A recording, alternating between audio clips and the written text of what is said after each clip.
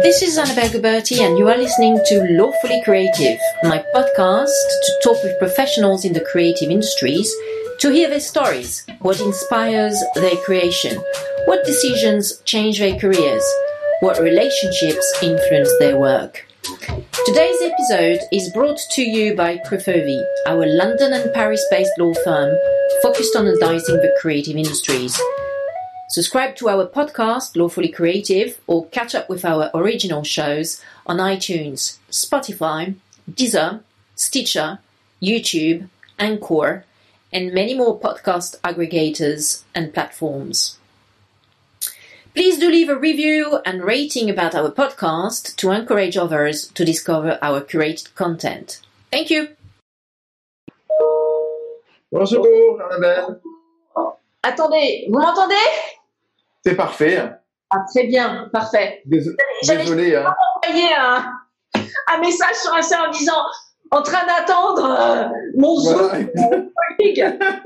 Comment ça Elles sont belles les plantes. Elles sont belles les plantes, hein?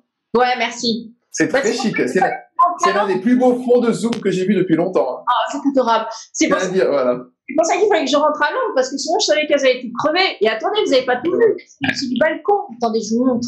Donc moi, j'ai dit, je rentre. Ah ouais. Ah, génial. C'est dans quelle partie là de Londres? Non.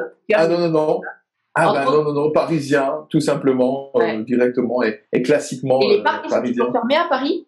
Ah oui, tout est fermé, mais par contre tous les commerces rouvrent peu à peu. Là, on est sur quand même cette optique-là. Et moi, je suis dans un quartier plutôt sympa, donc.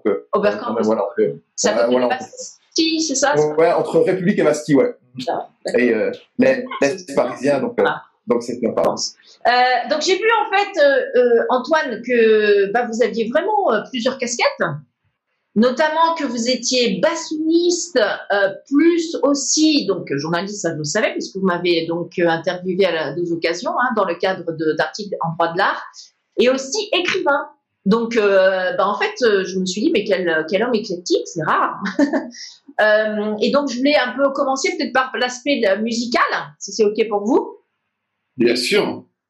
Bon, parfait. Merci. Alors, donc, j'ai cru comprendre en fait que vous pratiquiez toujours le basson en tant que professionnel, parce que j'ai vu là, par exemple, qu'il y avait un article, un concert, excusez-moi, avec une jeune flûtiste japonaise.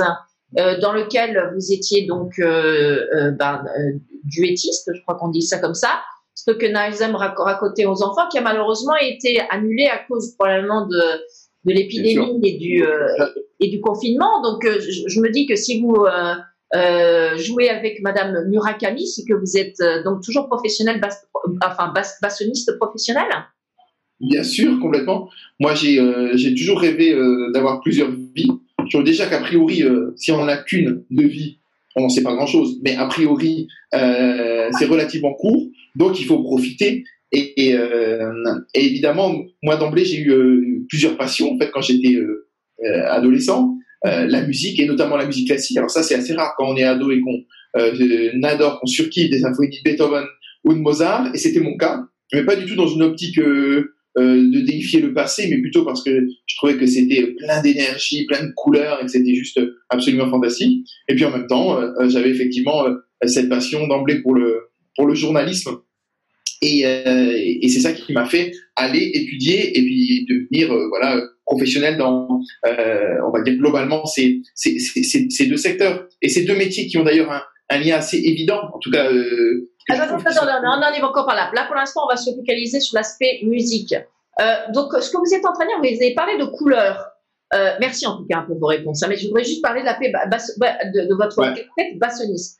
Donc, vous avez parlé de couleurs. Donc, en fait, quand vous étiez enfant, vous voyez des couleurs quand vous écoutez de la musique, notamment classique. C'est ça que vous êtes en train de dire? Alors il y a effectivement il y a ce phénomène-là notamment de synesthésie. Il y a un compositeur comme Alexandre Scriabine, un compositeur russe qui était passionné par cette alliance entre couleurs et notes et musique, notamment le poème de l'extase, le poème du feu. Alors c'était pas complètement mon cas. J'avais des amis qui vraiment voyaient, qui pouvaient entendre un ré, c'était bleu, le mi, c'était violet et ainsi de suite. J'ai déjà entendu ça.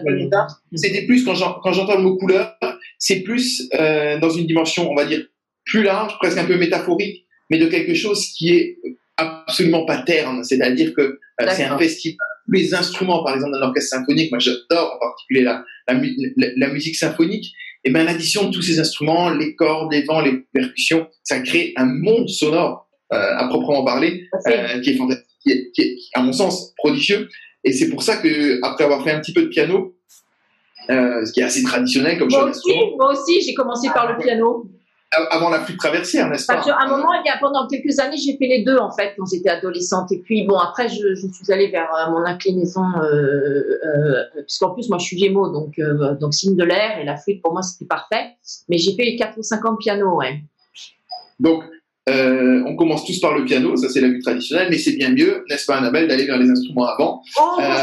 Au conservatoire, effectivement, vous étiez. Alors donc attendez, parce que j'ai vu aussi bien, en plus c'est formidable et ça me facilite la vie. Vous avez un profil Wikipédia. Ah ben voilà, vous m'aviez dit que vous étiez de Strasbourg, donc vous avez effectivement donc étudié le basson au conservatoire de Strasbourg.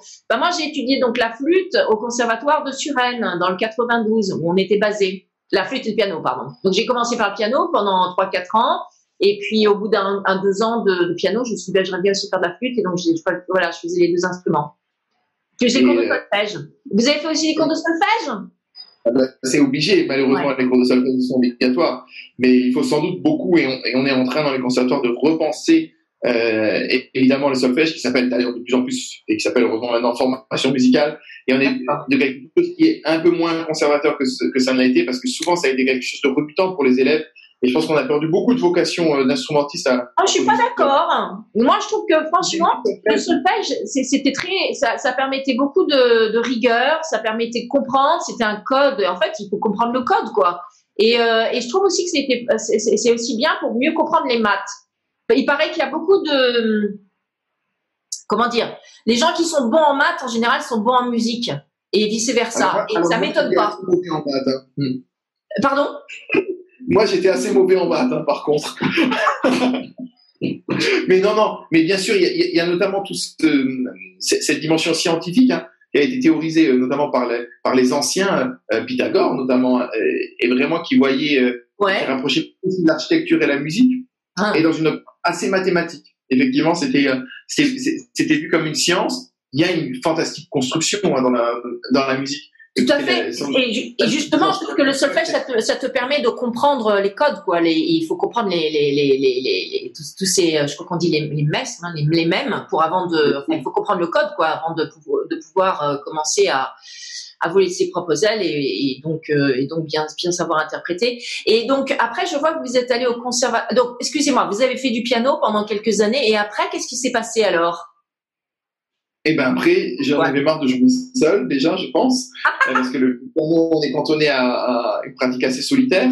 J'avais une prof, comme malheureusement trop souvent il y a pu y avoir dans le piano et dans les cours individuels, un petit peu rigide. Ouais, pareil pour moi. Alors que si la musique classique, elle souffre d'une image parfois un peu vieillotte ou élitiste, malheureusement, et je dis ça alors que j'adore ce répertoire, mais c'est parce qu'il y a des raisons, bien évidemment, sinon il n'y aurait pas cette image. Donc, évidemment, c'est des choses qui évoluent de plus en plus, Dieu merci. Mais donc, il reste que... Vous avez commencé à quel âge alors? Alors le basson, j'ai vers 7 ans. Ah ouais, d'accord. Vous avez commencé super tôt, mais vous avez commencé à quel âge le piano? J'ai changé le piano vers 4-5 ans, quelque chose comme ça. Très bien. Et le basson, c'était vraiment un coup de foudre en voyant un orchestre, un concert d'orchestre symphonique. Donc, alors, si je considère bien le basson, parce que, je veux dire, c'est pas du violon, quoi. Là, tout le monde peut voir. Non, c'est pas le basson, c'est donc un instrument, donc avant, bien sûr, mais qui est aussi très, très grave, dans une tessiture grave, si je me souviens bien. Et on en joue comme ça, là. Exactement. Ouais, c'est ça. Exactement. D'accord. Et comme son nom l'indique, basson, effectivement, le son est grave, c'est l'instrument le plus grave de la famille des bois. D'accord. Et c'est un instrument étonnamment méconnu. je dis étonnamment parce qu'il faut penser qu'un compositeur comme Vivaldi, par exemple, l'auteur des 4 saisons, il a écrit 37 concertos pour basson, le plus grand nombre après le violon. Mozart a écrit un magnifique concerto pour basson, et ainsi de suite. C'est-à-dire que les plus grands compositeurs ont écrit pour cet instrument, qui a été magnifié notamment. Dis donc, ça permet de jouer la basson. Le mot y est à l'intérieur, c'est la basse, quoi. C'est l'instrument de basse au niveau des vents qui permet de tenir le rythme. C'est fondamentaux de l'orchestre, et en même temps, c'est un instrument qui va avoir aussi un registre plus aigu, expressif, vocal, avec une énorme expressivité, une grande tendresse. Bref, c'était un instrument magnifique, évidemment. Et ça... fascinant, hein. Et c'est en voyant comment dire, un ensemble joué. Je sais pas, c'était un ensemble d'instruments avant ou c'était un ensemble tout. Un orchestre symphonique, tout simplement, un orchestre symphonique, et dedans, il jouait une symphonie de Mozart, et je connaissais le nom de tous les instruments, sauf d'un de ces instruments, et c'était le basson. Et à la fin du concert, je suis allé voir le musicien qui en jouait. On a discuté. Il était aussi professeur au conservatoire, hein. Cette histoire, elle s'est jouée à Strasbourg, et donc je suis rentré au conservatoire de Strasbourg de cette manière. Donc vous vouliez jouer celui-là, cet instrument. Oui, j'avais cette envie, parce qu'il était bien en avant, parce que je ne connaissais pas, et j'avais peut-être cette envie, cette curiosité en tout cas d'aller vers ce que je ne connaissais pas. Vous voyez mon frère Benjamin Goberti, qui a 1 an de moins que moi. Donc c'est lui je crois que c'était lui qui avait commencé à faire de la musique avant, au tout début dans la famille. Alors lui, il a choisi la clarinette. Je crois qu'il avait essayé un autre instrument, mais ça lui plaisait pas pendant une ou 2 semaines. Et puis finalement, il a choisi la clarinette, et il a carrément fait son service militaire au fort de Suresnes, là où il y a toute une harmonie ou je ne sais quoi. Donc, comment? Oui, je vois très bien. Ouais. Voilà, il a fait tout au Mont Valérien. Voilà, c'est ça, au fort du Mont Valérien, où il y a en fait tout un orchestre, etc. Donc il a fait tout 1 an de service militaire. Enfin, donc je veux dire, il a atteint un niveau très élevé, Ben, au niveau donc clarinette. Et puis moi, donc je vous dis 4 ans de piano, et puis après j'ai préféré évoluer vers la flûte. Et le plus jeune, Timothée, donc qui a à peu près 12 ans de différence avec nous, mon deuxième frère, donc lui pour le coup que le piano. Mais voilà.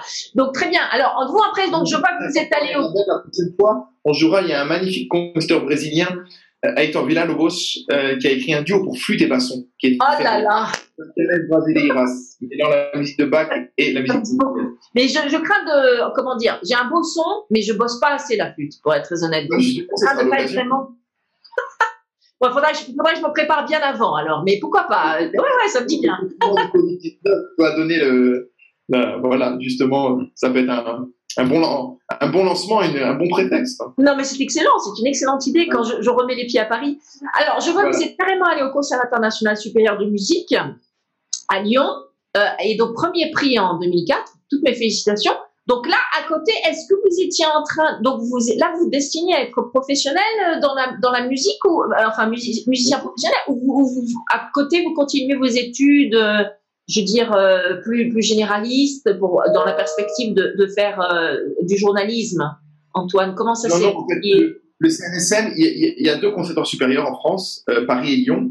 Donc moi j'étais à Lyon, et ça c'est vraiment voilà une formation que j'ai intégrée à 18 ans, et à partir de là qui forme évidemment à un musicien professionnel. Et d'ailleurs pendant ces années-là, j'ai obtenu un poste dans un orchestre à Limoges, j'ai obtenu un poste de prof de conservatoire à Chartres, et donc j'avais déjà une vie presque installée. Non mais attendez, comment on fait ça? Parce que Limoges et Chartres, c'est pas à côté quand même. Donc vous passiez votre temps à faire des voyages? Exactement, beaucoup de voyages. C'est le propre d'ailleurs de la vie des musiciens, et d'ailleurs c'est mis un petit peu en suspens ces temps-ci, et il faut d'ailleurs le repenser, parce que là on parle de voyage à courte échelle, mais on voyage beaucoup à travers le monde, et sans doute aussi l'impact écologique doit amener à repenser un peu tous ces parcours. Ça c'est un autre débat. En tout cas, à ce moment-là, j'avais 20 ans, et donc j'ai eu un poste de prof en orchestre, de prof en conservatoire, un poste en orchestre.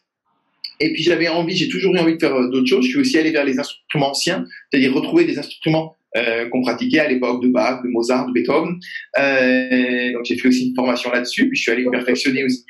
C'est quel instrument, excusez-moi? Quoi, la viole de gambe? Enfin, de quels instruments? Alors non, toujours le basson. Les bassons de ces époques-là. C'est-à-dire que maintenant, dans l'appartement, vous voyez l'une des pièces de mon appartement et juste derrière, j'ai une dizaine d'instruments, une dizaine de bassons, donc des bassons de toutes les époques différentes. Vous les collectionnez? Pardon? Vous les collectionnez? Et je les collectionne et je les joue même, surtout. Et donc, j'en ai une dizaine que je joue dans des orchestres sur instruments anciens. Par exemple, je viens assez souvent à Londres avec j'ai joué régulièrement avec l'orchestre révolutionnaire romantique et l'orchestre de John Elliott Gardiner, ou l'orchestre de l'Âge des Lumières et George Lineman ici. Et donc voilà. Et puis ailleurs en Belgique avec un orchestre comme Maïtana et puis beaucoup d'orchestres français comme les Siècles, comme auparavant la Chambre Philharmonique ou l'orchestre des Champs-Élysées. Enfin, voilà, différents nombres de formations parce que j'ai arrêté en fait mes postes fixes d'orchestre et de indépendants et de prof. outre-Manche chez vous, ma chère Annabelle, et après ces études au CNSM, j'ai eu l'envie justement de réaliser aussi ma deuxième passion, le journalisme. Alors attendez, si j'ai bien compris, en fait, vous avez arrêté vos postes fixes au sein de cet orchestre, si j'ai bien compris, à Limoges, et au sein donc de ce conservatoire où vous étiez prof, pour pouvoir vous consacrer au journalisme. J'ai bien compris là? Et continuer la musique, mais de manière indépendante, c'est-à-dire de ne pas avoir un poste fixe, mais de choisir des projets et de pouvoir évidemment les mêler de manière plus flexible, plus souple. D'accord. Et oui, parce que là, franchement, étant donné qu'en plus, c'est pas donc des postes qui sont dans la même ville, enfin, ça demandait vraiment beaucoup de. Alors, j'ai toujours adoré le train. Je suis un grand amoureux quand même. Mais, alors, qu'est-ce qui vous a motivé justement de travailler avec cette jeune, enfin, je crois qu'on peut l'appeler jeune fille, mademoiselle Murakami, qui en plus c'est marrant, elle est de la même famille que l'artiste Takashi Murakami, qui est connu en art moderne ou en art contemporain, pardon. Une bonne question, je ne pense pas. Ah d'accord, je vais demander. Je devrais exactement, c'est une honte à moi qui adore aussi l'art contemporain, je lui ai demandé. Et elle est flûtiste au sein, on joue tous les deux dans le même ensemble, un ensemble qui s'appelle Linéa et qui est basé à Strasbourg justement. Il s'appelle comment cet ensemble, excusez-moi?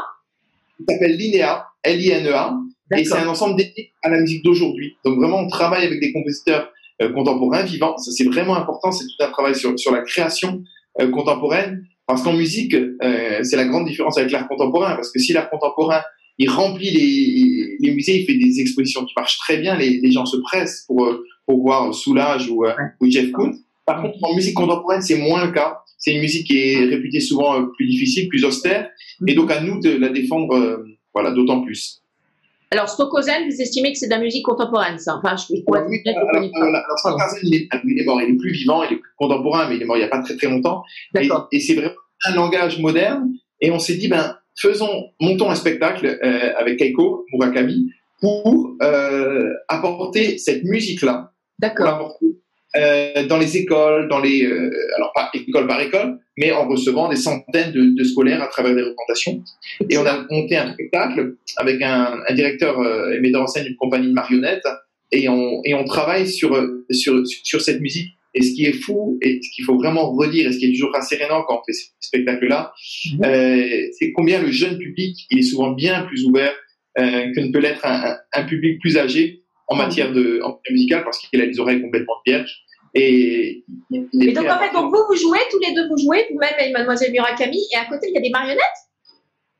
Alors il y a tous des dispositifs, il y a vraiment, on s'est beaucoup inspiré notamment de ces techniques-là, il y a même de la calligraphie, il y a plein de choses, c'est tout un monde vraiment poétique, et nous en tant que musiciens on a dû faire un petit peu les acteurs, et ça c'est très dur, parce que ça c'est vraiment un autre métier, et je ne pense pas être un très bon acteur, j'essaye d'être musicien déjà, mais en tout cas c'est vraiment un autre challenge. Mais en tout cas c'est très rassérénant, et je pense que c'est essentiel d'apporter cette musique, notamment contemporaine, mais auprès d'un jeune public, parce que notamment on le voit en Grande-Bretagne, notamment les orchestres ont été très moteurs pour faire des grandes campagnes. Alors moi vous savez, en fait, je ne sais pas si vous l'avez remarqué Antoine, mais j'ai eu donc la grande chance et le plaisir de jouer de la flûte, tant en France qu'en Grande-Bretagne, à Londres. Et donc, quand c'était en France, et donc moi, je suis plus interprète. J'ai jamais fait de la composition, je sais pas pour vous, mais bon, moi, je suis essentiellement interprète et comme je vous ai dit, complètement amateur. Mais il y a à peu près, moi ça fait 16 ans que je suis à Londres, donc il y a à peu près 10 ans, j'ai décidé de rentrer dans un ensemble d'instruments à vent qui est donc amateur. Et je crois que les rehearsals, donc on se revoyait tous les mardis, etc., etc. Et ce que j'ai noté donc avec mes collègues, confrères flûtistes anglais, c'est qu'ils sont super bons pour le side reading, c'est-à-dire que tu leur donnes une partition, ils sont capables de te lire ça immédiatement, de déchiffrer ça immédiatement, et ça tient la route. C'est, je veux dire, le tempo et le rythme est ok, et alors qu'ils viennent littéralement de voir juste la partoche. Alors que moi, en général, il me faut plus de temps. Le side reading, bon, c'est pas quelque chose pour lequel on a été éduqué, enfin en tout cas au conservatoire de Suresnes. Donc d'être capable de lire une partition tout de suite et de l'interpréter tout de suite. Par contre, donc ça c'est vraiment leur forte. Les musiciens anglais, ils sont super bons pour tout de suite, immédiatement, donc être capable d'interpréter la partition. Par contre, au niveau de comment dire, leur son, le son qu'ils arrivent à sortir de leurs instruments, eh bien moi j'ai vraiment noté une très très grosse différence avec le son notamment français, enfin que j'ai appris, que j'ai travaillé donc avec ma prof Nathalie Cotte, donc du conservatoire de Suresnes, et vraiment il y avait une grande emphase qui était mise sur le fait d'avoir un beau son quand tu joues de la flûte, notamment dans les aigus, etc., etc. Par contre, eux, ce que j'ai noté, c'est que le son des musiciens anglais est extrêmement venteux, enfin avec beaucoup de vent, avec beaucoup de et il y avait peu de travail qui était fait sur la qualité, sur la finesse du son. Et donc là, j'ai vraiment senti une différence entre méditerranéenne, je dirais, avec les anglo-saxons, c'est-à-dire que quand ils jouent de la flûte, c'est carrément, c'est des robots, quoi. Alors que nous, on essayait vraiment, je pense que quand même, les Français, on essaie quand même de faire plus d'émotion, plus de travail sur la qualité sonore, la beauté je sais pas si vous avez senti ça, vous, quand vous avez comment? Ah, complètement. Moi, je suis entièrement d'accord là-dessus. Et la discipline collective, en fait, des orchestres anglais, elle est incroyable. Ouais, Il y a vraiment un son de homogénéité qui est fulgurant. Nous, on est plus une question sans doute de tempérament et culture aussi, plus individuelle, donc plus solistique, plus dans l'expression, les phrasés, ce type de choses, la sonorité. Voilà. Ça, c'est vraiment un travail. C'est pour ça qu'on met souvent en avant d'ailleurs l'école française de vent, parce qu'elle a un peu tout ce prestige-là. Mais je pense que sans doute le meilleur des systèmes, c'est un mélange des deux. J'allais dire, je me demande s'il n'y a pas un système où ils arrivent à faire les deux, c'est-à-dire à avoir de la sensibilité, je dirais plus méditerranéenne, mais avec aussi toute la rigueur et l'organisation et aussi le pragmatisme anglo-saxon. Peut-être les Américains. En tout cas, je crois que de plus en plus, on voit que les orchestres, les nationalités se mêlent. Et dans tous ces orchestres un peu transnationaux, et ça c'est le mieux. C'est pour ça que vous écoutez un orchestre comme l'orchestre de chambre d'Europe, le Mahler Chamber Orchestra, ou ces orchestres qui mêlent les personnalités venues d'horizons géographiques diverses. Ça c'est fantastique parce qu'on a vraiment des qualités très complémentaires. Oui, ça, j'ai pas eu l'occasion d'expérimenter. Là, pour le coup, dans le Woodwind Ensemble où j'étais, ça s'appelle le Bloomsbury Woodwind Ensemble. C'était essentiellement des Anglais, pour être honnête. Puis à part moi, quelques autres. Alors, très bien. Bon, écoutez, fantastique. Et après le confinement, vous pensez que vous allez faire ce concert avec Mademoiselle Murakami quand même? Ça va être reporté, non? Il y a plein de concerts chaque mois. Je vais avoir là pour l'instant. On est début mai et tout le mois d'avril, je devais avoir une quinzaine de concerts, par exemple. Et 15 concerts par mois, vous faites? Mais c'est carrément impressionnant, je veux dire. Et ils sont évidemment tous annulés. Donc c'est évidemment une situation. On ne sait pas évidemment quand les salles de concert vont pouvoir réouvrir. Il y a très peu de visibilité parce qu'il y a beaucoup de questions qui se posent.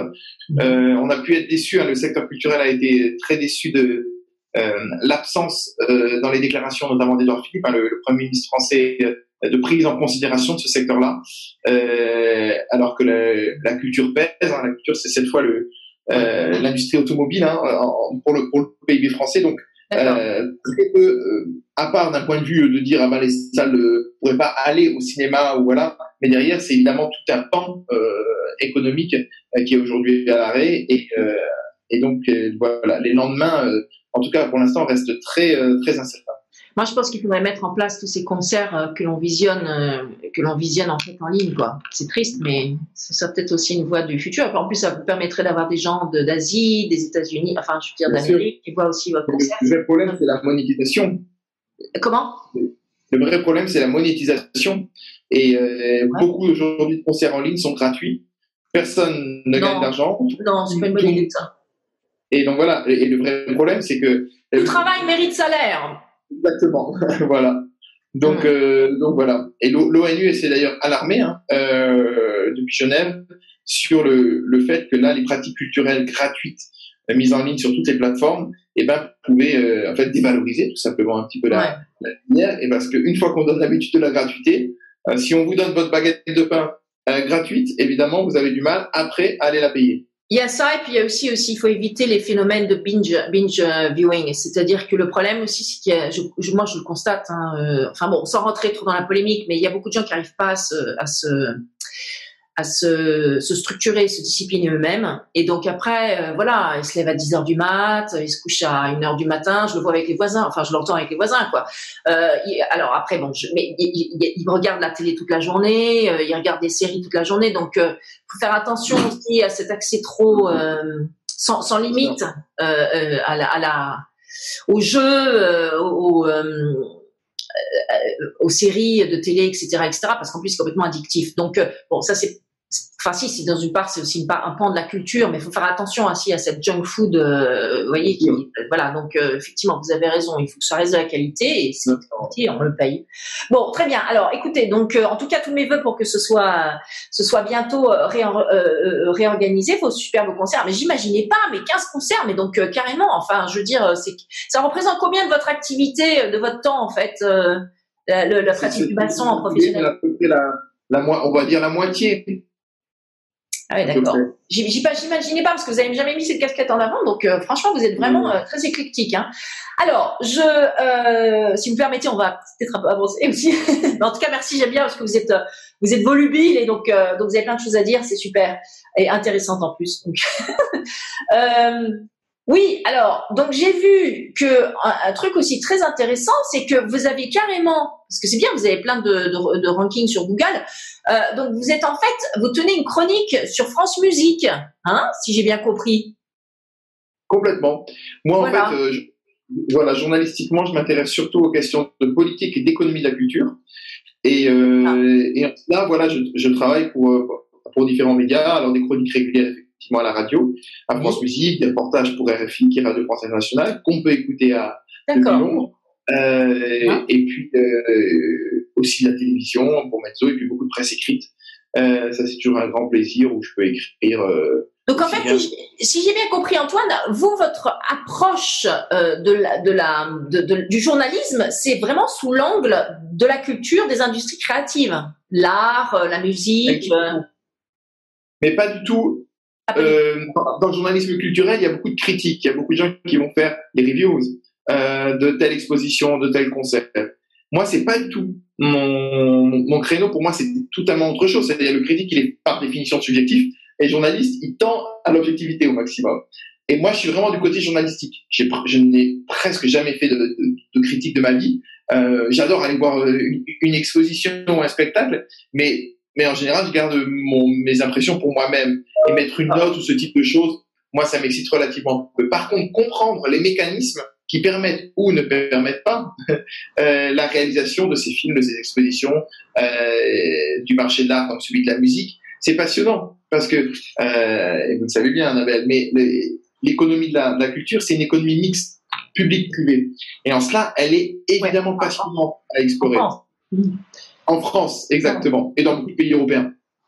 Et mais effectivement, voilà, aujourd'hui, il y a plein de modèles qui sont différents. Le modèle anglo-saxon aux États-Unis, voilà aussi, avec les questions de la philanthropie, et dont on voit aujourd'hui effectivement les conséquences et les impacts de ce modèle-là. C'est-à-dire que aujourd'hui, il y a une limitation qui est vraiment, vraiment très importante pour moi là-dessus, sur la question philanthropique. C'est-à-dire que par rapport, on le voit dans la crise du Covid-19, c'est-à-dire qu'il y a un véritable impact sur la santé des entreprises et comment elles vont continuer à soutenir ou pas le secteur.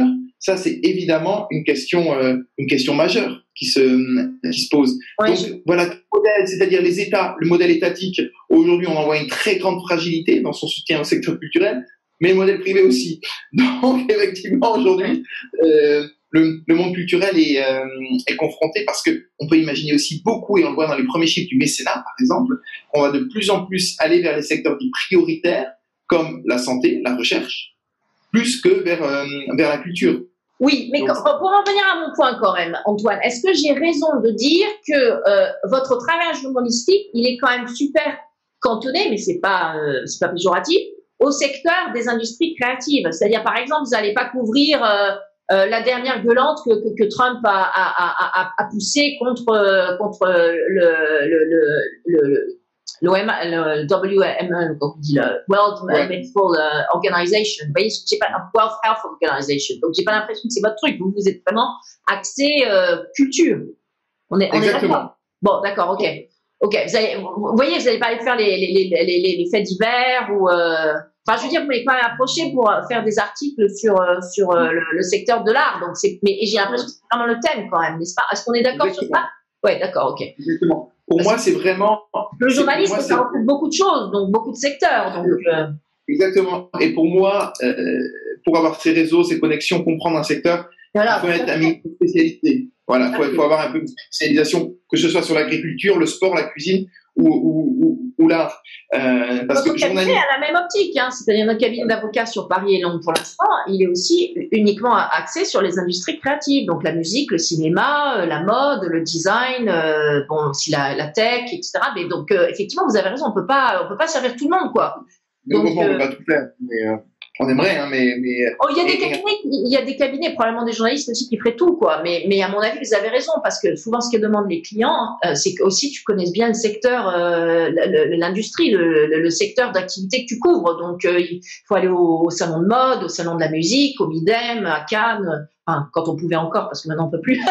Mais c'est sûr que c'est plus temporaire, etc., etc. Donc voilà, vous avez un peu la même approche au niveau journalistique où vous êtes effectivement focalisé sur ces secteurs. Alors, est-ce que vous voudriez dire à nos fantastiques auditeurs où ils peuvent vous entendre? Vous auriez un podcast ou vous-même que vous avez Bien sûr.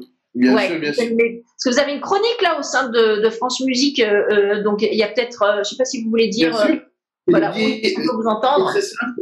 Le nom de ma chronique, c'est le billet éco. Le billet éco, c'est ça. B-I-2-L-E-T, et après éco pour économie. Voilà, d'Antoine Pecqueur, c'est mon nom. Et là, vous trouverez tout grâce aux fantastiques plateformes de podcast. Vous êtes sur Apple Podcast aussi? Exactement. Ah, très bien, d'accord. Bah, moi, je le téléchargerai alors, ça peut être intéressant. J'écoute beaucoup de podcasts, moi, maintenant. Et franchement, c'est le moment, hein, dans la crise sanitaire actuelle. Ah non, mais ça faisait déjà 2-3 ans que moi, je m'étais convertie. Hein. J'ai jamais eu la télé de ma vie, donc j'ai jamais regardé la télé. À part quand j'allais chez mes grands-parents. Pardon? La preuve, c'est que vous en faites même des podcasts. Oui, clairement, moi j'adore. Mais donc en fait, effectivement, les podcasts, parce que ça permet de sélectionner l'information, quoi. Et donc la seule radio que j'écoute, c'est FIP en fait. Mais c'est très bien parce qu'il n'y a pas de pub, etc. Très bien. Donc votre podcast, le billet éco que l'on peut trouver sur Apple Podcast. Parfait. Alors donc comment continuez-vous vos activités, cher Antoine, pendant le confinement? Est-ce que vous pouvez vous déplacer justement quand vous faites votre billet éco sur France Musique? Est-ce que vous pouvez le faire de chez vous ou alors il est nécessaire que vous alliez en studio? Enfin, comment ça se passe en ce moment pour les journalistes? Alors celui-là, par exemple, alors en l'occurrence, celui-là, il est interrompu. Depuis le confinement, je n'ai plus parce que Radio France énormément en fait les programmes. Donc surtout à ceux qui sont directement sur la question du Covid-19. Donc par exemple, il n'y a plus de journaux de France Culture, ce sont les journaux de France Inter qui basculent pour France Culture et ainsi de suite.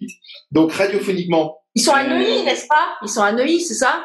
Dans le 16e arrondissement. Ah pardon. D'accord, FIP, ils sont à Neuilly. Voilà. Et non, et donc l'activité radiophonique est interrompue. D'accord. Mais par contre, l'écrit, là, je continue à écrire, bien évidemment. Donc toute la radio, c'est mort, quoi, parce qu'ils veulent que vous soyez en studio. Alors, en fait, on pourrait, je pense, On pourrait, enfin, je veux dire. le faire, mais voilà, il y a des règles. Radio France est une grande maison. Ils ont jugé, voilà, il y a des antennes. Quel manque de flexibilité. Non, mais franchement, mais quel manque de flexibilité. Ça, c'est des gens qui n'ont, excusez-moi, mais là, je vais être très, très clair. C'est des gens qui n'ont rien compris. Parce que même après le déconfinement, il va toujours y avoir des possibilités aussi comment dire, pas de pandémie, non, mais en tout cas d'infection. Donc, je veux dire, sur le long terme, on est pris pour, et donc, ils ont pas fait le switch pour permettre aux gens de travailler de chez eux. J'espère évidemment qu'ils vont le faire.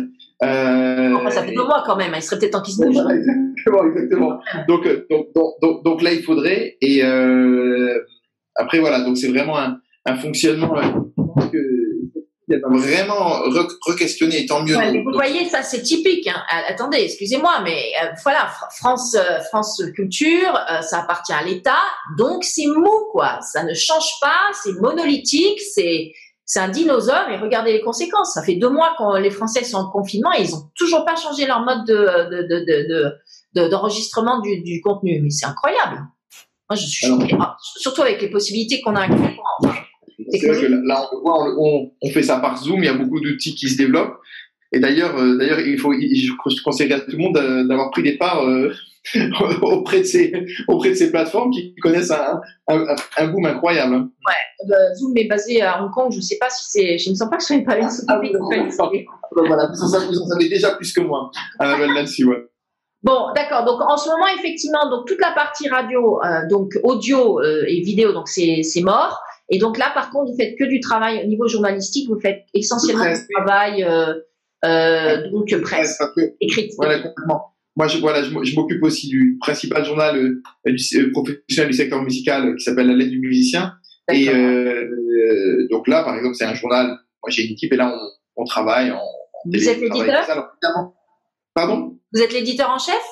Ouais, voilà. Très bien. Et en fait, le problème là-dessus, par contre, qui se pose, c'est que c'est très compliqué pour les journalistes. Et vous l'avez dit, Annabelle, de partir en reportage, d'aller à l'extérieur. Donc, on peut faire beaucoup de choses par téléphone et ainsi de suite. Ouais, mais voilà, pas bouger. Voilà, exactement. Donc, il y a des choses qu'il faut forcément adapter.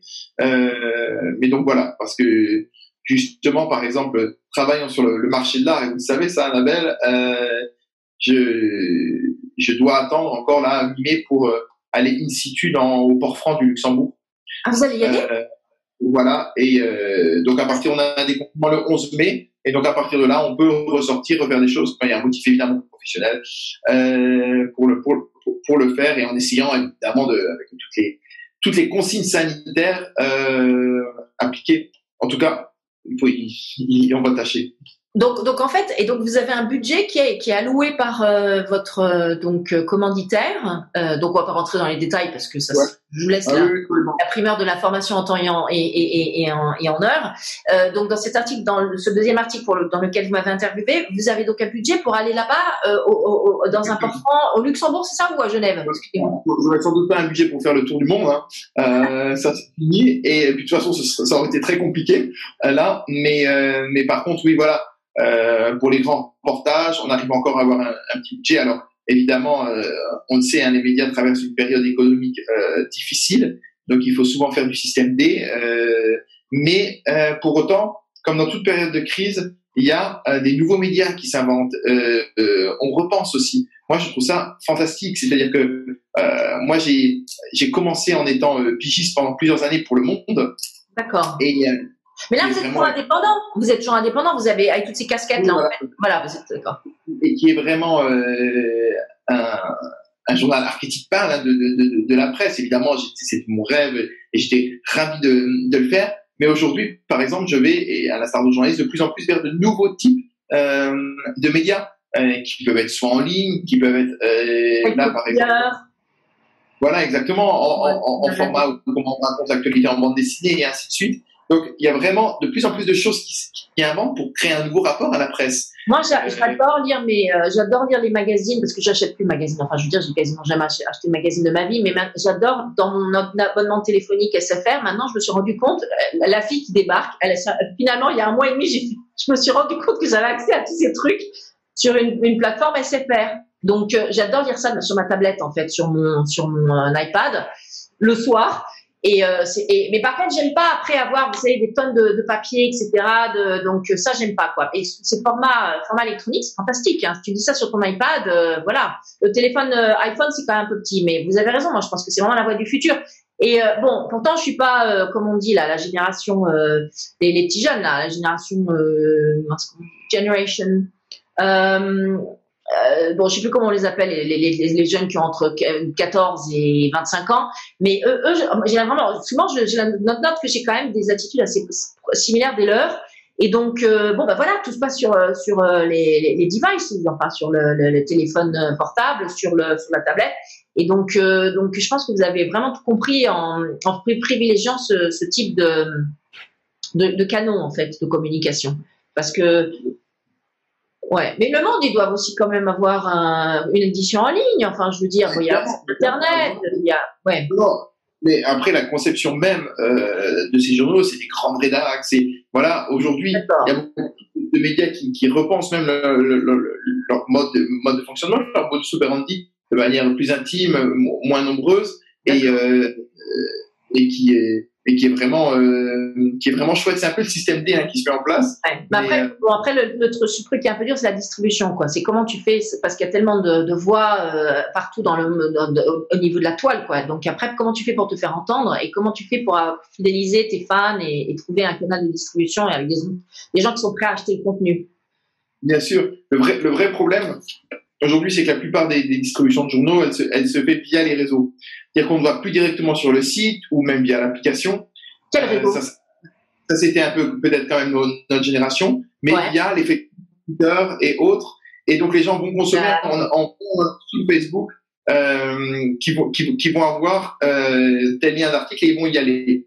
Donc pour les journaux, effectivement, il faut savoir dealer avec les GAFA, ce qui est pas évident. Et donc voilà, là c'est vraiment Vous avez vu la CNIL, oui, je sais pas si c'est la CNIL. Non, je crois que c'est l'autorité de la concurrence qui a mis une grosse amende à Google, ou qui force Google en fait à payer des droits de voisins justement aux journaux en fait, pour qu'ils puissent les lister sur les Google Rankings. Je sais pas si vous êtes au courant de ce truc-là. Et donc Google résiste. D'ailleurs, ils ont viré tous les liens. Ils veulent pas payer, pardon. Donc, alors que c'est quand même marqué dans le règlement, je crois que c'était la directive sur le droit d'auteur quand même. Donc c'est fou c'est l'article 15 si je ne m'abuse. Et donc ils refusent Google d'avoir à payer pour mettre le contenu, quoi. C'est quand même alors que franchement on peut me dire qu'ils ont vraiment les poches bien remplies. Mais bon. Voilà, exactement. Donc effectivement, ce que vous dites, c'est que pardon. C'est un vrai bras de fer. Un vrai bras de fer. Ouais, d'accord.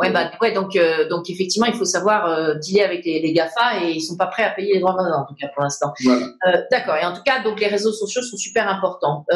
Donc moi, je voulais vous demander aussi un petit peu, est-ce que vous estimez que vous avez des problématiques importantes au jour d'aujourd'hui dans votre casquette journaliste pour faire attention dans ce que vous écrivez, notamment par rapport aux problématiques, de droit à l'image, mais vous n'êtes pas photographe, donc c'est pas forcément la problématique principale, mais surtout au niveau du droit au respect de la vie privée. Est-ce que vous devez, là par exemple, vous m'aviez interviewé, pour la revue Le Crieur, dont nous avions évoqué le cas des grands collectionneurs français tels que Pinault et Arnaud, donc des groupes Kering et LVMH respectivement. Donc évidemment, ce sont parmi les hommes français les plus connus au monde, donc on peut parler d'eux, mais quand on fait un travail journalistique, je suppose qu'on creuse beaucoup, qu'on va dans les comptes, etc. C'est dans des sociétés privées. Donc, comment on fait pour trouver la juste mesure entre exprimer exercer sa liberté d'expression, et le droit de la presse, et en même temps faire attention à aussi pas se prendre un procès pour non-respect de la vie privée. Comment vous arrivez à trouver la juste mesure si la problématique se pose? Bien sûr.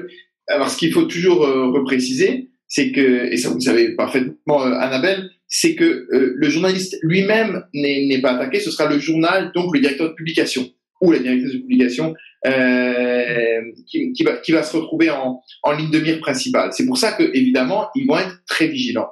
Pour vous donner un exemple, récemment un article il y a encore 2 jours, j'ai eu le feedback non seulement du rédacteur en chef, mais aussi du service juridique.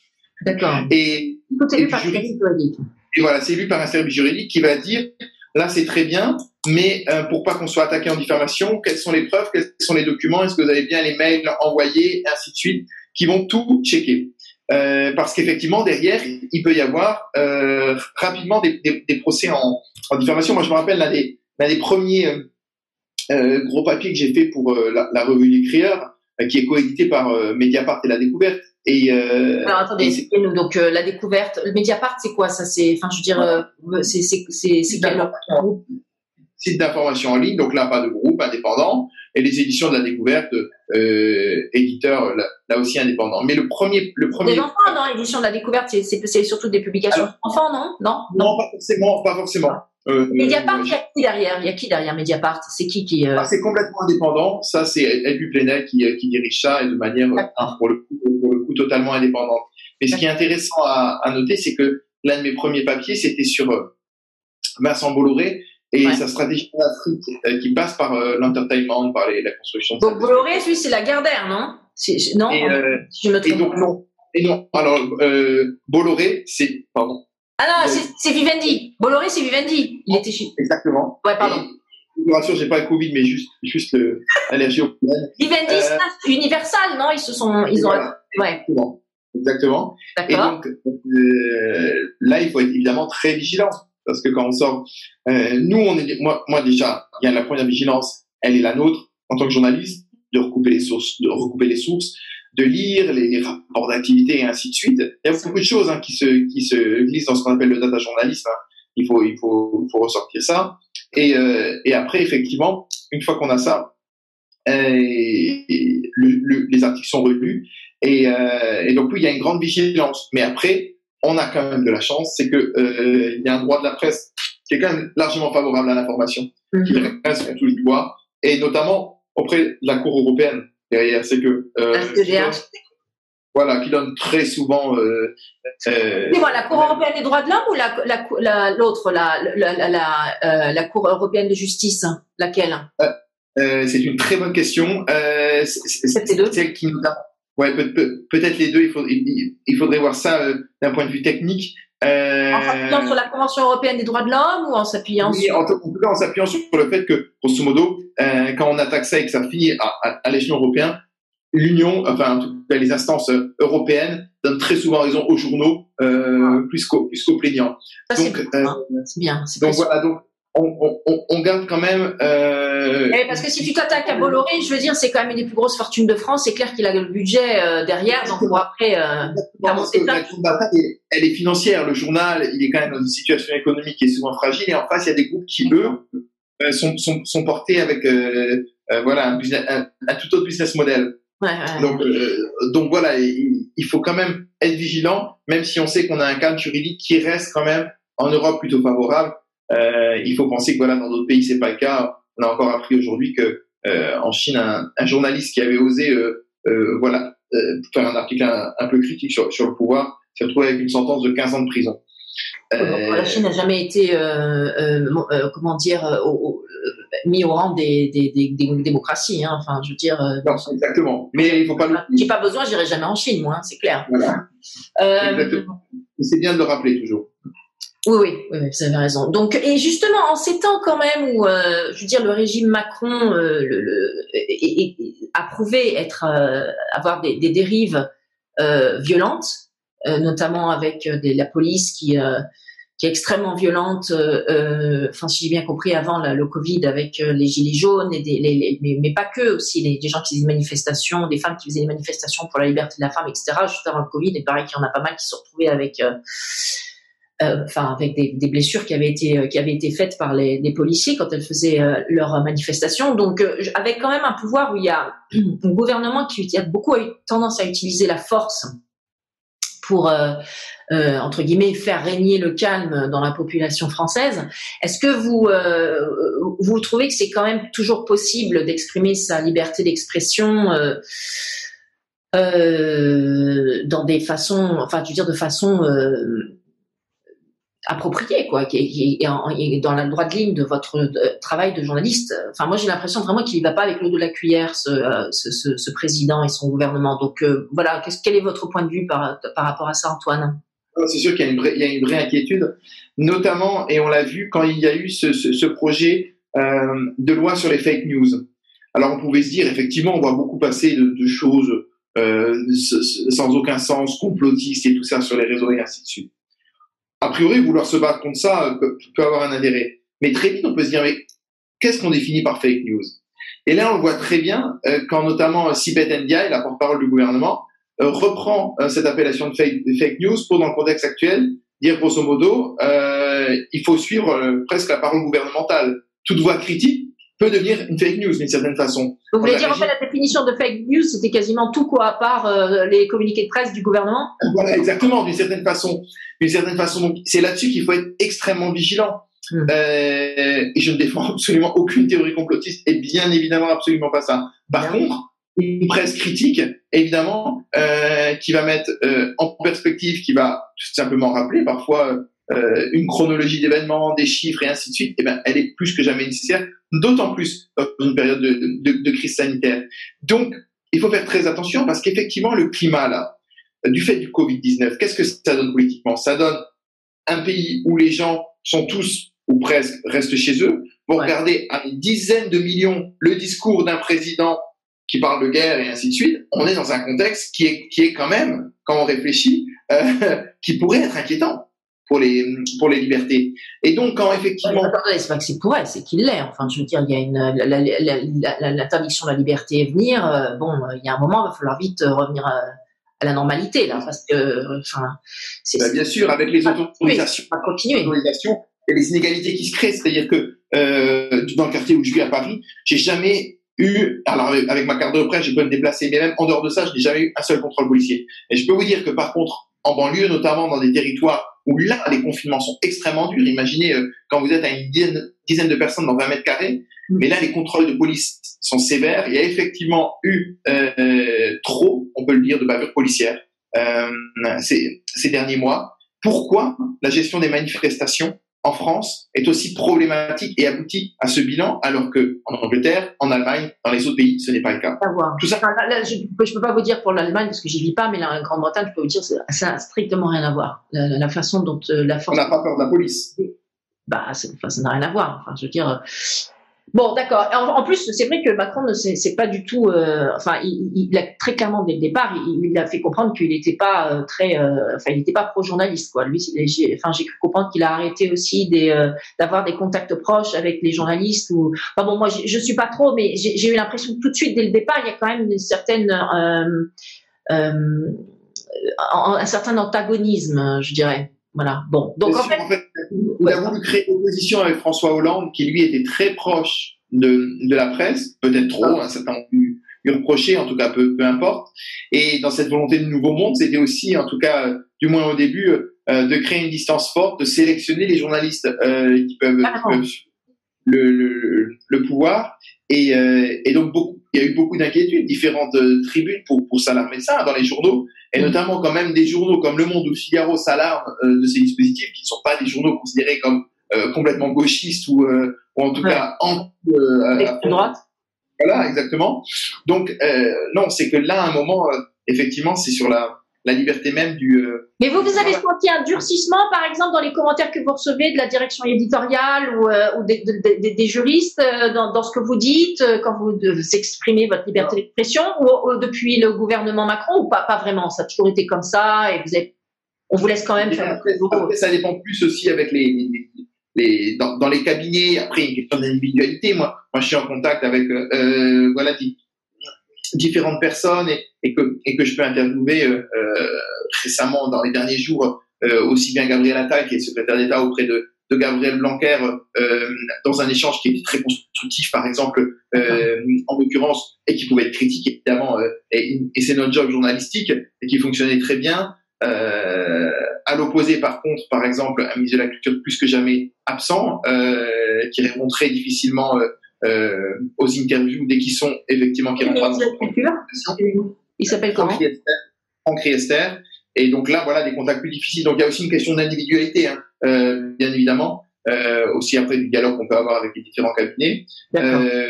Et par rapport à la question des relectures, je te ferai une réponse pour le coup très macroniste. Du en même temps, oui, il y a effectivement une vigilance qu'on sent, mais il y a aussi une envie et un besoin, on sent bien aussi chez les lecteurs, et donc d'être dans ce lien-là, de papier critique par rapport à la situation du gouvernement. Donc, il y a quand même aussi voilà ce regard-là.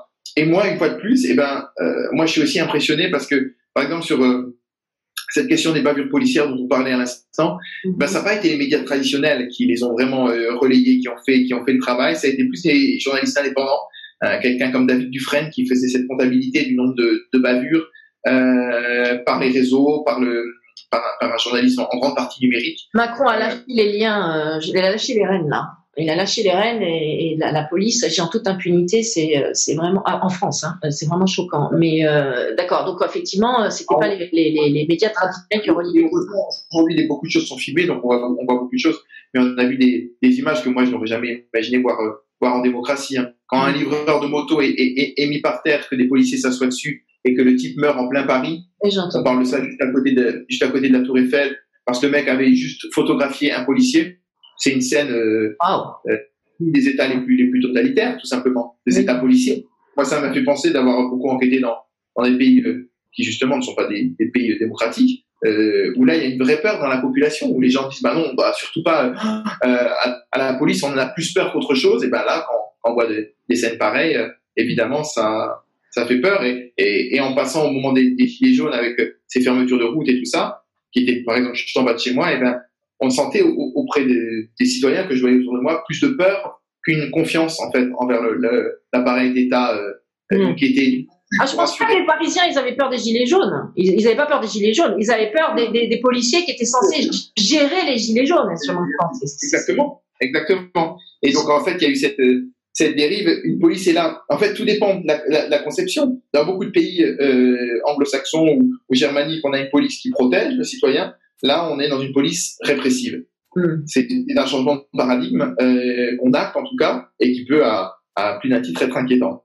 J'ai vu, je me permets d'avancer sur votre troisième casquette. Merci en tout cas pour ces réponses très éclairées, Antoine, et qui renforcent mon opinion qu'effectivement la définition de démocratie est en train d'évoluer très fortement sur la France, sous le gouvernement Macron. Pas forcément bien, mais en tout cas, ce que je voulais aussi parler maintenant de votre troisième casquette, qui est donc celle d'écrivain. Donc, si j'ai bien compris, vous avez notamment écrit un superbe livre sur les plus beaux opéras du monde pour les éditions La Martinière. Est-ce que vous voulez un petit peu nous éclairer sur vos superbes œuvres qui ont été publiées donc en tant que livre ou beaux livres, même La Martinière, c'est en général des beaux livres. Exactement, La Martinière, c'est complètement un beau livre. Alors moi, je n'écris pas, vous le disiez avant que vous n'étiez pas vous-même créatrice mais interprète à la flûte. Et de la même manière, moi, je n'écris pas de la fiction où j'inventerai des histoires, j'écris des essais. Je serais incapable, de la même manière, je suis pas compositeur, interprète, et je suis pas écrivain, et je suis plutôt journaliste et auteur d'essais. Ces essais, j'ai pu les faire à chaque fois. Pour moi, ce qui m'intéresse dans la culture, c'est pas des vues, on va dire, ultra focus sur un seul aspect. Par exemple, écrire, je sais pas, une biographie d'un architecte ou d'un écrivain du XVIIe siècle et d'y consacrer 600 pages. Il y a des démarches universitaires absolument splendides là-dessus. Je suis pas universitaire moi-même. Et par contre, moi, ce que j'aime, c'est faire des liens. Mon premier bouquin, c'était Comment Stanley Kubrick, fantastique réalisateur, utilise la musique dans les films. Au Design Museum sur le travail de Stanley Kubrick, là, qui était fantastique. Mais je l'ai vu 2 fois d'ailleurs, tellement j'ai aimé. Et ben voilà, vous voyez, qui est magnifique musique près de South Kensington, à Londres, le Design Museum d'ailleurs. Attends, j'ai pas suivi là. Qu'est-ce que vous avez dit? Pardon? J'ai dit le Design Museum pour rebondir, qui est à Kensington et qui est un magnifique musée londonien, enfin moi que j'adore. Voilà. Tout à fait. Et cette exposition en particulier, elle était fantastique. Et alors, excusez-moi, vous avez écrit effectivement un truc sur Stanley Kubrick, donc vous voulez bien nous expliquer un petit peu ce que vous avez fait pour les éditions du point d'exclamation par rapport à Stanley? Donc c'était vraiment sur l'utilisation de la musique dans son œuvre, comment il travaillait les bandes originales, et donc c'est vraiment toujours faire des liens.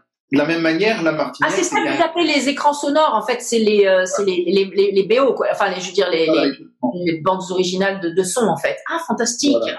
D'accord. Et ensuite, j'ai fait donc, par exemple, cet ouvrage à la Martinière, c'était vraiment pour faire le lien entre l'architecture et la musique, parce que ces temples que sont les opéras ou les salles de concert, les raconter sous format d'un beau livre. C'était pour la Martinière, sous format d'un livre un petit peu plus spécialisé, on va dire, technique, avec des entretiens avec des architectes, des acousticiens. Ça, c'était pour les éditions Parenthèses. Et puis, normalement, j'aurais dû avoir le mois dernier mon dernier livre qui sortait, évidemment, la sortie a été publiée. Et c'est un atlas de la culture qui analyse la culture sous son angle géopolitique. Et c'est aux éditions Autrement. Attendez, vous allez un chouïa trop vite pour moi. Donc, vous avez fait les plus beaux opéras du monde pour les éditions de la Martinière avec un photographe qui s'appelle Guillaume Delaubier. Donc, vous écriviez le contenu écrit et Monsieur Delaubier finissait les clichés, n'est-ce pas, de tous ces opéras. Donc, ça, c'était en 2013. Et donc, après, vous avez mentionné en 2016, là, je crois, les espaces de la musique, architecture, des salles de concert et des opéras, ok. Donc là, effectivement, pour faire le pont entre la musique et les opéras, et l'architecture. Et maintenant, vous étiez en train de dire quoi? Ce qui est en train de sortir, qui va sortir très bientôt. Voilà, il devait sortir au 1er avril et ce n'était pas une blague. Et donc, il va être décalé à septembre parce que c'est évidemment lié au problème de confinement. Et vous savez, toutes les librairies sont fermées et ça a impacté la filière de manière évidemment très, très, très, très compliquée. Donc, normalement, début septembre... il est sur quoi celui-là qui va sortir? Pardon. Il est sur quoi celui-ci? Et c'est l'Atlas, ça s'appelle un Atlas. C'est l'Atlas de la culture.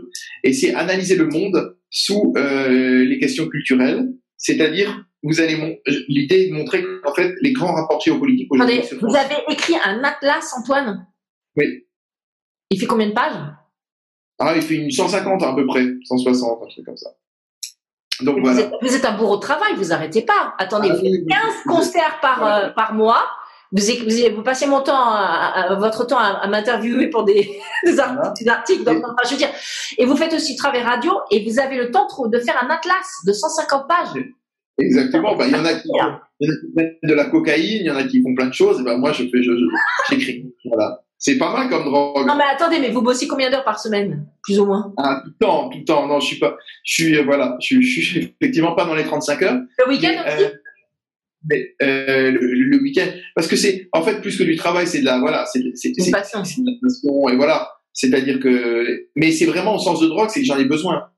Un atlas de 150 pages va sortir en septembre, d'accord. Et donc, c'est sur l'angle, c'est voir le monde sous l'angle de la culture. Exactement. C'est-à-dire que, montrer comment, en fait, aujourd'hui, les rapports de force, on a souvent dit, notamment dans les années 90, beaucoup que la culture, c'était une sorte de soft power. C'était théorisé comme ça. Et en fait, aujourd'hui, moi, ce que je montre, c'est que la culture, c'est un hard power pour les nations. Parce qu'en fait, en 20 ans, un hard power, c'est plus du tout soft. D'accord. Voilà, votre anglais est bien meilleur que le mien, Annabelle. Merci. Je suis à Londres juste depuis 16 ans, 17. Voilà, exactement. Et je suis complètement parisien. Donc voilà, le tunnel sous la Manche réuni, mais pas tout complètement. Voilà. Donc c'est un hard power selon vous, d'accord? Pourquoi? Exactement. Et parce qu'en fait, en 20 ans, à peu près, les conflits au sens traditionnel, les guerres traditionnelles ont diminué de moitié. Merci. Mais en fait, de nouvelles zones, de nouvelles formes de tensions ou de rapports entre les nations se développent à fond. Alors bien sûr, le terrorisme en est une, les guerres commerciales, qu'on a pu le voir entre la Chine et les États-Unis en sont une, et en fait la culture, et même on va vers de plus en plus des guerres culturelles. Il suffit de voir les grands projets, les nouvelles routes de la soie, par exemple, lancées par la Chine, c'est un volet culturel immense. Regardez la Chine-Afrique, pareil. C'est vraiment c'est quoi les nouvelles routes de la soie? Vraiment tout ce projet initié par le régime de Pékin pour recréer en fait tout un axe commercial de la Chine à l'Europe. Et en fait d'accompagner ça par les universités, exactement, d'accompagner ça par les universités, par les salles de spectacle et ainsi de suite. parce que franchement, je pense que, alors c'est effectivement, on peut citer la Chine, mais je pense que les États-Unis, ils ont compris ça depuis très très longtemps. Ah bah bien sûr. Avec Hollywood. Voilà, exactement. Mais je montre qu'à Hollywood, mais qu'en fait, les deux premiers producteurs avant Hollywood de films dans le monde, par exemple, c'est d'abord Nollywood en Inde et après Bollywood en Inde et après Nollywood au Nigeria. Et comment ce pays, le Nigeria, s'est développé par le cinéma. Donc, en fait, on voit que le monde, il y a vraiment cette question culturelle, elle est pas du tout accessoire, elle est bien au contraire évidemment centrale, aussi des industries créatives. Et donc voilà, mais donc ce sera pour début septembre. Alors, comment s'appelle ce fantastique ouvrage et où est-il publié, s'il vous plaît? Alors donc c'est l'Atlas de la culture et c'est déjà aux éditions Autrement. Très bien, très bien. Donc, voilà. Je pense que je l'achèterai en temps et en heure. Parce en tout cas, évidemment, Antoine, évidemment, je le conseille à tout le monde. Et vous avez fait ça seul ou avec des co-auteurs? Il y a des cartographes, il y a des designers pour les datas et ainsi de suite. Mais en termes de contenu même, non, ouais, seul. Eh ben, dis donc, quel homme. Bon, très bien, parfait.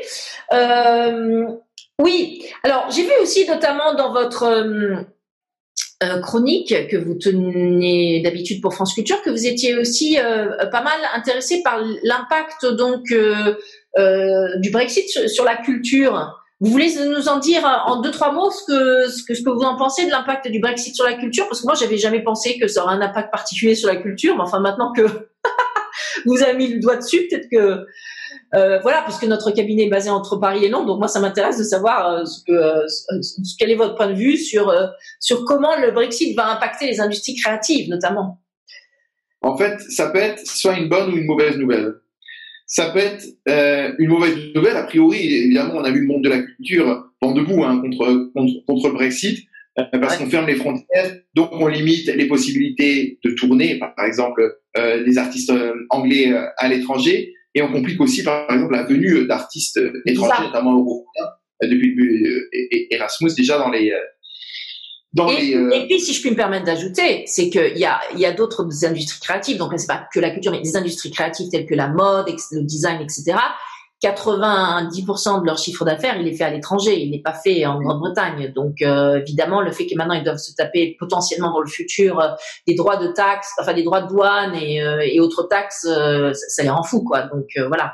Plus les difficultés aussi, comme vous l'avez dit, d'obtenir des visas pour leur staff qui très souvent viennent de Paris parce que enfin vous voyez d'Europe. Voilà. Donc oui, d'accord. Pardon, excusez-moi, je vous ai interrompu. Non, mais complètement. C'est vraiment ça. Et donc mais sinon on a un autre côté, là où ça pourrait être une bonne nouvelle, c'est en fait si en sortant des lois communautaires qui régissent notamment de taxes en Union européenne pour le marché de l'art et ainsi de suite, et bien de devenir une sorte de paradis fiscal. Ça, c'est clair. Je vois tout à fait la Grande-Bretagne devenir un paradis fiscal. Alors ça. Et donc là, à ce moment-là, ça peut avoir un intérêt pour le marché de l'art.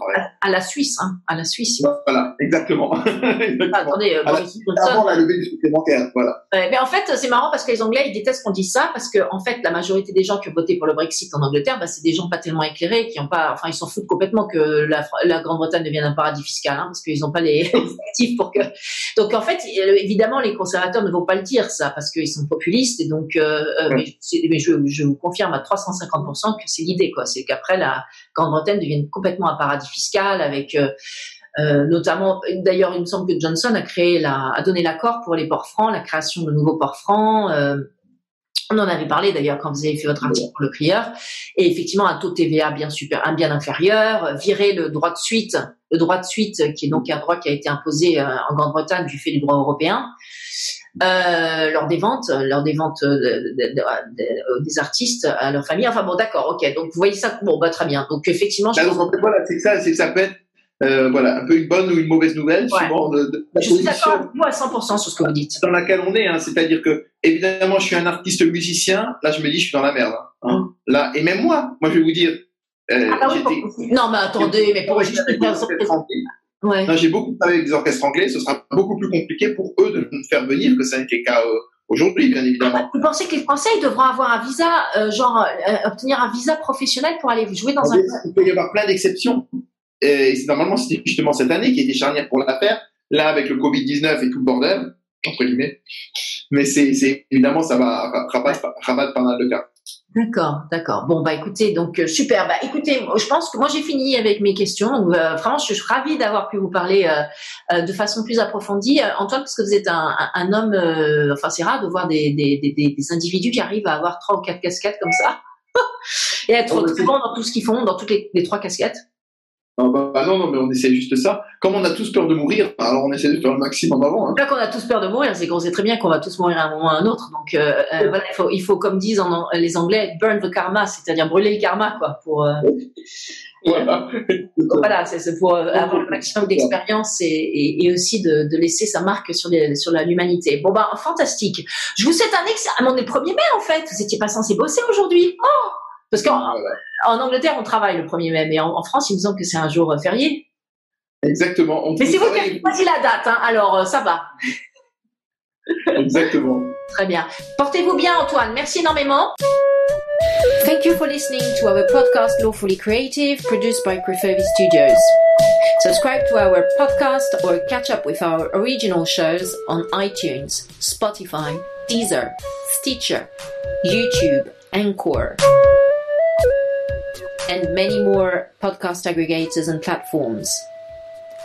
Please leave a review and rating about our podcast to encourage others to discover our creative content. Thank you.